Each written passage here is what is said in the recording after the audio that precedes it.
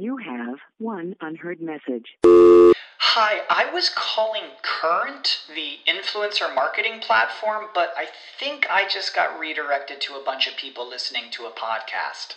Well, anyways, I was calling Current because I was told they could help get my brand set up on TikTok Shop, and even build out an affiliate program of content creators promoting my brand, and even have those content creators go on live streams and promote my product there. Wow, I could really use Current. I also heard that the brands they work with are making millions in sales. I guess I'll just go to their website at current.tech. When you need mealtime inspiration, it's worth shopping Kroger, where you'll find over 30,000 mouth-watering choices that excite your inner foodie. And no matter what tasty choice you make, you'll enjoy our everyday low prices, plus extra ways to save, like digital coupons worth over $600 each week. You can also save up to $1 off per gallon at the pump with fuel points. More savings and more inspiring flavors make shopping Kroger worth it every time. Kroger, fresh for everyone. Fuel restrictions apply. There are so many amazing free plugins available for download right now to help you with your production and mixing. Go to mixingmusicpodcast.com/plugins to download and get access to a bunch of free and premium plugins on Plugin Boutique. Happy mixing, my friends, and enjoy the show.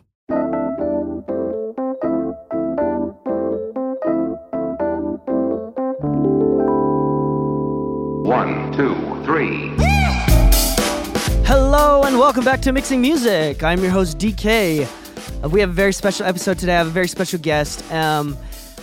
This guest has nothing to do with music, but it is very, very important and pertinent to your business in the studio as a mix engineer or as a producer, as a recording engineer, as an artist. This is very important. I have a marketing company that I'm a part of, that I own, called Launchpod Media, where we help businesses market through podcasts, do sales through podcasts. And this is the head of our marketing on our team at Launchpod Media, Caden Kilpack. Caden, do you want to introduce yourself briefly? Yeah, so I came into Launchpod about in October.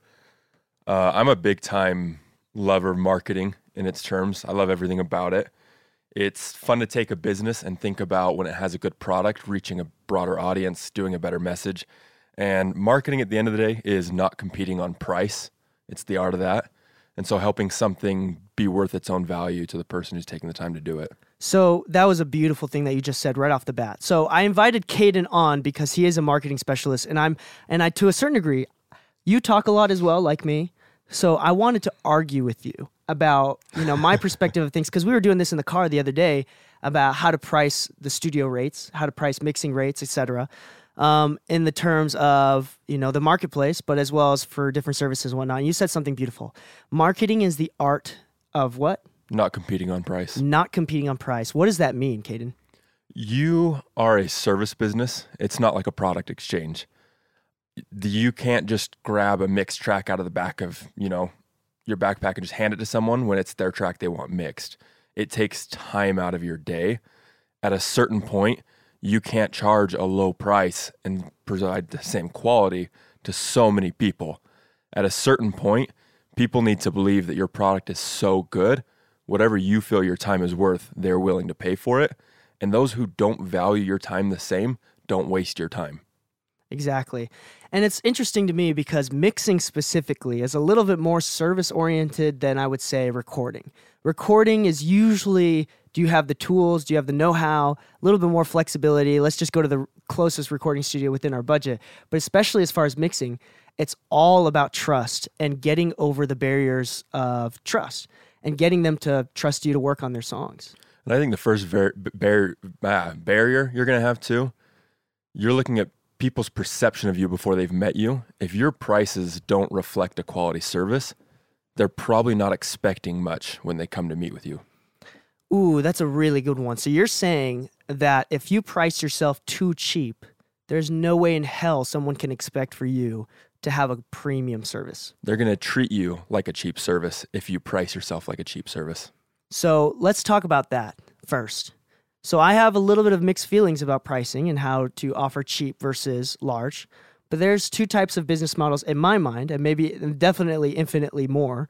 But the two type that I see in my mind is low cost or low price and high customer rate, right? Or to make the same amount of money, you need to, or on the other hand, low customers, high rate.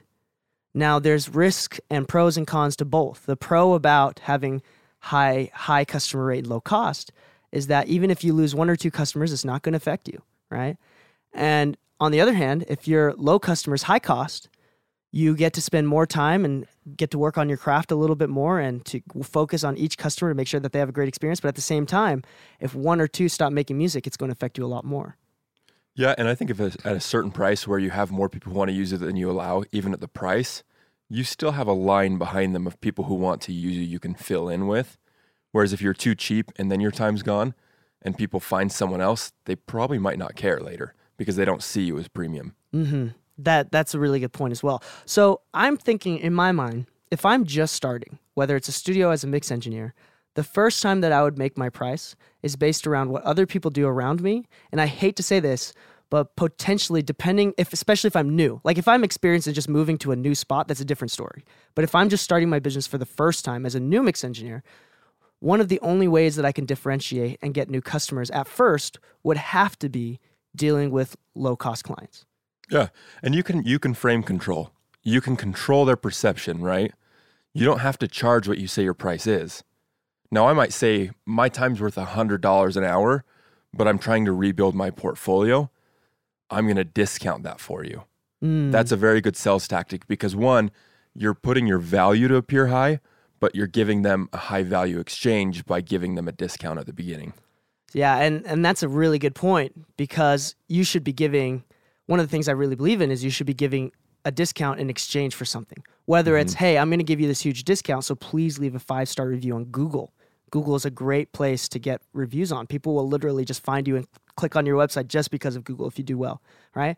At the same time, the reason why we don't really recommend doing a ton of free projects all the time is because nobody that ever gets a free product is ever satisfied with their free product because no matter how good you do, in the end, it was a free service. No, and it's just not a value on your time. It's easier to compare this with barbers, Hair, it constantly needs to be cut, which is different, where a track only really needs to be mixed once. It's not going to mix itself. But at the same time, you only have so many hours in a day you can mix. And honestly, you don't want to be doing it 24 hours a day. You shouldn't. You're going to get burnt out. You're going to lose some of the creative juice you get from your off time, right? When you raise your prices, you're going to lose customers, but you make more in the long run if you do it right. And this is something in the economics world called elasticity, which we can talk about. It's the concept of if Disneyland was making, let's keep it really simple. If Disneyland had 1,000 people who bought their tickets at $50 each, all of a sudden they raised their prices to $100, so twice as much, but only 50 people came in, so half as many people came in. They're making the same amount of money, but you have different costs that they're saving. Right. Now that they have less people waiting in lines they have higher customer service. There's less people, so they have less litter, so there's less money that they have to spend on janitors. Even though they're making the same amount of money for half the amount of people, they're still making more costs. They're making more money because they're having to use less resources. Right. When a product's elastic, it means a lower price results in a higher revenue. Services are generally non-elastic. Higher prices or lower prices don't always mean higher revenue because time is a variable. Exactly. Unlike products where you just have to mass manufacture and ship them out. Yeah. So that has a lot to do with that. And that's a whole nother topic. And we might get into that a little bit more. But elasticity and how that works into the music business and your pricing is very, very important as well. Especially as you try to figure out how to increase your rates. But let's say for this kid or this adult that is later in their life that is trying to just do music, right? For the first time, they've always had their golden handcuffs. They've been chained. They've been working on their mixing craft or their recording craft. They've been working on it a long time, but they've never been able to successfully plant their feet and dedicate time to building a business. I would say start with a relatively medium to low price, maybe not necessarily undercutting everybody, and start focusing on services or at least a market tactic that is different from every studio around you. For example, if you don't have to undercut, you might have to undercut if you offer the same exact thing as the studio down the street. But if you offer a different service, for example, I specialize in just hip hop, especially in conservative state of Utah. That brings in a lot of business because I specialize in hip hop. No other studio around me does hip hop. You found a niche market. Yeah. So what does niche market have to do with pricing, you think, as well? It's good to find yourself somewhere where there isn't a lot of competition. Now, there is a danger there. Some people get there and they don't think about evolving or staying ahead of the market because you're never going to be the lone person in a market forever. But because you found a small pond with no competition, you control that pond. And those are good places to be in. Some people try and be everybody's everything, so they really become nobody's anything. Yeah. You know what I mean? It's true. And so I think what you're looking at is a supply and demand issue. You start low. You do. You can't just come in as a nobody. If I got in the mixing business, and I'm not a good mix engineer, I'm not. We've talked about, I ask you questions all the time. You know that it's not there. But let's say you're passionate enough and you're learning enough. And I want to try. Yeah. I'm probably going to have to do it for a few friends for free just on the first few tracks. To build portfolio. To build a portfolio. Right after that, I start charging. I try and get them to tell friends about me. And I find the price at which people will be willing to use my service, and I slowly raise that as my talent gets better, my equipment becomes more expensive, and my time becomes more valuable because more people want me. Now, there's a term used in sales, and it's used with a word that seems pejorative, but it's not meant that way in this, and it's called discriminatory pricing. And I think it's a very valuable tool. Now, it doesn't mean discriminatory pricing like, depending on the ethnic background of the person. No. I would never encourage that. What I'm saying is allow somebody to pay the value they see something in it, right? Negotiate your prices. Start at a high rate. Have your posted rates even a little higher than you want to do, but where people still have interest. And test that, test where you put them. Then let people talk through what they want, what they need, and then make special packages custom to the person. Now, that can be hard and that can be counterintuitive because if you have people talking, that can cause you issues. So I'm not saying this is always the best case scenario, but you might have someone who comes in and says, hey, I want to mix a new track. I know you have a few people. I want to release a new song episode every month. That person deserves a better price than somebody who comes in and says, I want you to do one album for me real quick. It's 9 all up at front. It's heavy loaded.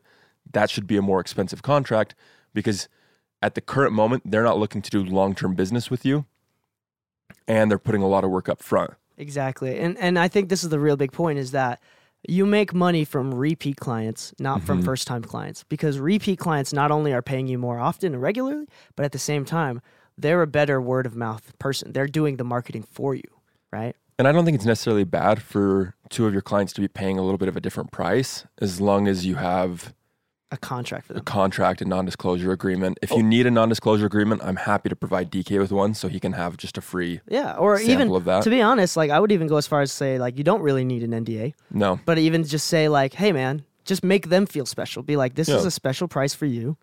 And whoever comes through the door, you want them, every single person that comes to you, you want them to feel special. You want them to feel like they're getting a deal. But at the same time, in my mind, discount or free work is only used, and I'm going to say this carefully, for me, that's my marketing budget.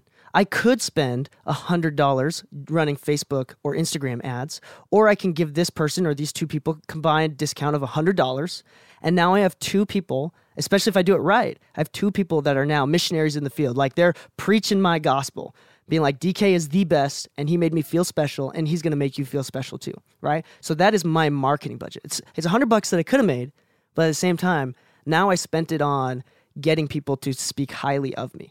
Now, it's not good to do free work because sometimes free work does not result in great word-of-mouth experiences. They may not have a great experience for you. There's actually a term for what you're talking about. It's called losses carried forward.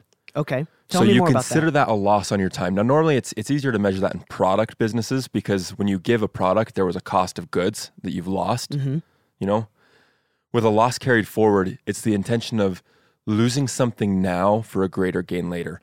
Let's say I have 9 songs I want you to help me produce. You might do the first one for free and say, hey, let me show you what I can do. And then now I've got 1 song that's beautifully mastered and finished, and I've got 8 more that have to be done.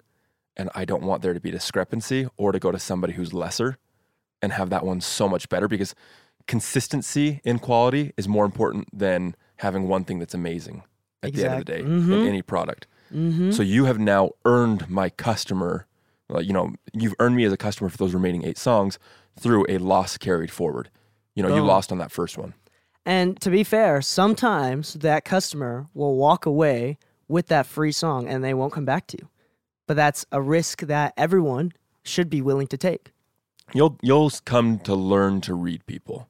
Mm-hmm. Most people have a good sense for business, but they don't have a lot of confidence in themselves, which is why other people are better at business than others.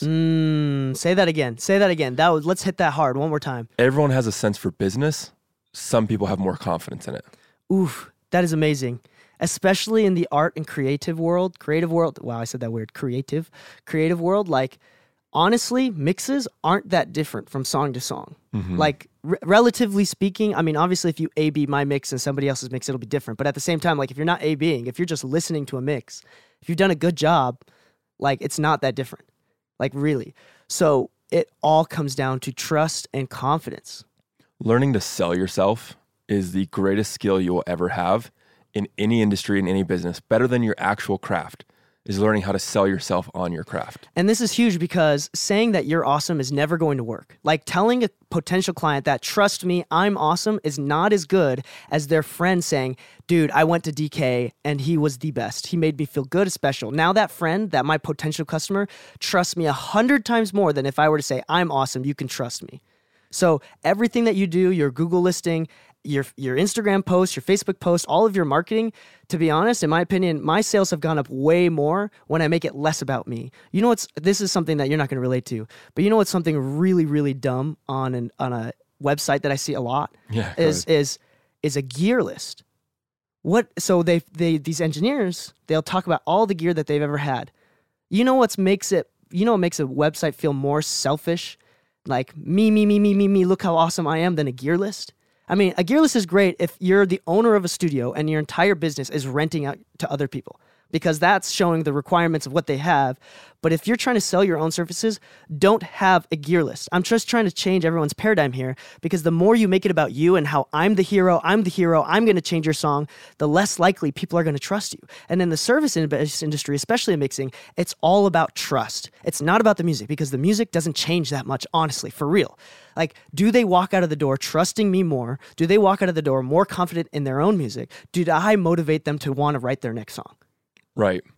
No, you're touching on a principle that a really good resource for this, if anybody's looking to get better at it, is called My Story Brand. It's a book. Audible has a great version of it.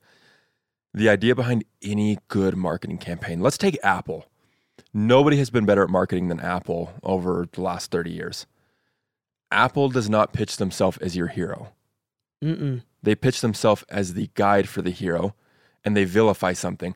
And this is true across all channels of advertising. What's the company that does the Mucinex, right? Oh, like the allergy medicine? Yeah, they have the dumb little allergy. They vilify it. Yeah, they make it like a little disgusting It's a villain, character. and then they make themselves not the hero, but a guide, right? You've got a lot to do in your day. Let's get you back to it, right? So when I come onto if I were to get into music and I wanted to have my music produced, if my voice could actually sing, mm-hmm. and I came to a website and it just talked about how great DK was, I would feel a little bit unconfident coming up to DK because I don't want to feel insecure. Now, if it says, your voice matters and I can make it stretch across the world, I don't know, that's not the best title, but something that says, I will guide you to your top potential, I'm going to feel enabled from your marketing. So let's brainstorm this live right now. What are some ways, like the first, like if you're going to have a hook or a catch line, a phrase in your studio, mixing, mastering, whatever it is, recording, let's think of some ideas. So I like what you said, like you're the hero, right? So on my website right now, let's think of a better line for my website. It says something along the lines of, you tell the story, I change the sound, right? I think there's a better way of saying that on my website. I think I love where the message is going because you've got the hero dynamic, but it misses one component of marketing that's really important for sales. And that is creating the curiosity gap, where when somebody lands on a website where they first talk to you, you need them to do an action, right? Mm-hmm. People need several soft closes before they get hard closed. Yeah, so I just literally pulled up my website right now. And Right. I want to use this as an example because I'm not afraid. No. I've worked on a lot. So the first thing that you see is, you tell the story, we set the tone. So DK's website's great. First and foremost, you'll notice his personal logo or brand is small at the top. You don't want your logo to be huge. You want to minimize that. Look at any good website's logo, and it will be that way. He's got the menu bar. He's got a lot of great stuff. But if you notice, you have that main tagline, right? You tell a story, we set the tone. That's great. What needs to come under that in the subcaption is something to create the curiosity gap. And so what is that? What would that be if you think? It's different for everybody, but it's something that makes me ask a question of what do you mean by that, right? Yeah. You know, if I'm selling something to you at your door, you know, I'm knocking doors and I say, and we take care of everything. The first question is, well, what is everything? Right? So now when you have the next button, they're going to click through because they want to find something out. So let's use mine as an example and you rate it right now. So it starts with a big bold, and there's a huge call to action at the bottom, but the big bold, you tell the story, we set the tone. That's the first thing that they see. And the subtitle underneath it is, we take raw songs recorded anywhere and turn them into something you can brag about. And then right under that, request a quote. Right. I love it. Sometimes I like to have two calls to actions. One that's a soft close for people who need a little more sales. They need to go to a blog or something to really convince them. And then people who just loved it have a button to go right into it. I like two calls to action. That's not always the case. But you'll notice on a lot of websites lately, they're moving to two calls to action. So something like learn more and then request a demo, right? Request an example of this. Get something that is committed but not fully invested. So you move them through a sales funnel. Sales is a multi-step process. So maybe the first soft close would be like request a demo or request to listen to some of my songs or something like that, something soft. And then the second one, the harder one being request a quote, people who are ready. Yeah. So your first one is, you know, meet with DK and see if it's right for you, but not that many words, right? Short, like you'd said. But in that tagline where it says, we take raw songs recorded anywhere and turn them into something you can brag about, how do you think you could turn that into something that gaps curiosity, right? That's a tough one. And I think everybody here should be listening and thinking about that for themselves. How do I turn that into a gap from curiosity? Maybe I say something along the lines of find your potential sound. Just really simple, maybe? What do you think? I don't know. With a little love and care, what could your voice sound like? Or maybe not that, right? I'm not great at copy. Copy's not my strength.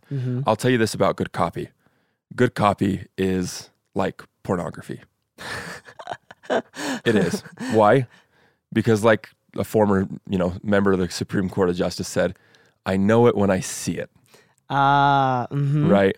I can't give you the exact definition because I don't want to create a boundary for what is or isn't good that's so strict, outliers don't work. When I see good copy, I know it. But I know I'm not a writer. I am a very bird's eye marketing strategist. I create the entire vision below that. And I know where my weaknesses are, so I have other people step in. But what I know is when I look at this website, the only thing I would change is that piece. That subtitle. You do brag about yourself a little bit. You've got the partners and clients down here. People need to know you have authority. They don't want to feel like you can't do it for them. Like when I come on and I see that you've got WWE on here, instantly I know you have something to brag about. And not everyone has that right off the bat, but use what you have. Put samples of your work up. Bring testimonials though. Allow people to see what would my experience be like. If you can do interviews of people who talk about what was it like to get onboarded with DK? How is it working out pricing? What was it like after? What was I trying to do before my solution? This is what's properly known as a case study, but you can do it in a video format that doesn't feel as business formal. Maybe we do one of those for you later, and that way people can see it and we post that on. Absolutely. I would love that. And I think as we come to a close, I want to put this thought into your mind. Whatever you price yourself at, whether you're starting or wanting to increase your rates, whatever you price yourself at, whatever you do, everything, especially as a service-based industry, and especially if you're starting up, whatever you do should be based around increasing the customer experience. Because especially in our industry, none of my clients have come in through advertising yet. None of my clients have really come in through anything else other than word of mouth. People have said, DK is awesome, work with DK. Then they email me, message me on Instagram, whatever. That trust is, especially in the mixing world, like recording, it's a little bit less trust, more just equipment. And do I trust you enough to be able to run Pro Tools, right? But in mixing specifically, it's so much trust. Do I trust you with my songs, my sound, my baby, right? And there's no other way to get over trust, better way to get over trust than to have word of mouth, people spreading your gospel around.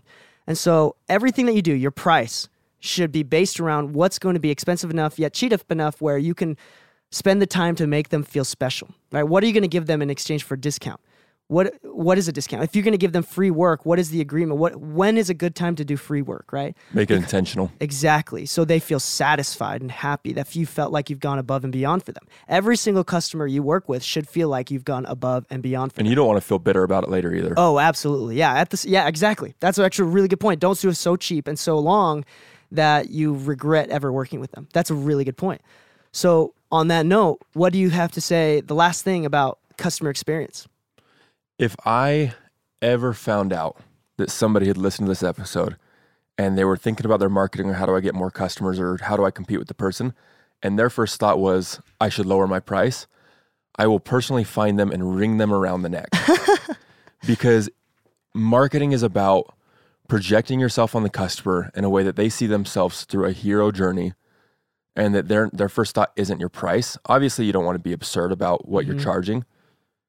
But and there's also like the market value, like true value in your service. Yeah. And I want to modify that with a little bit because sometimes depending on where you're at and your competition around in the area, which if you have that competition mentality, that scarcity mentality is probably not good for your business, you know? But at the same time, like you might have to charge lower than you wish because you're new. So it's a balance of adding value, giving value, doing everything that you can in every step of the process, giving value to the customer. But at the same time, being humble enough to know when you're not charging enough or when you're charging too much. I agree. I think it's worth saying that startups don't know how to fire their customers well enough. As you grow, if your customers don't recognize your value has increased, don't let your personal feelings get in the way of your business. Always keep things relationship-based, but don't let your customers mistreat you. Absolutely. And on that note, happy mixing. Stay saucy, my friends. Have a great week. 1, 2, 3.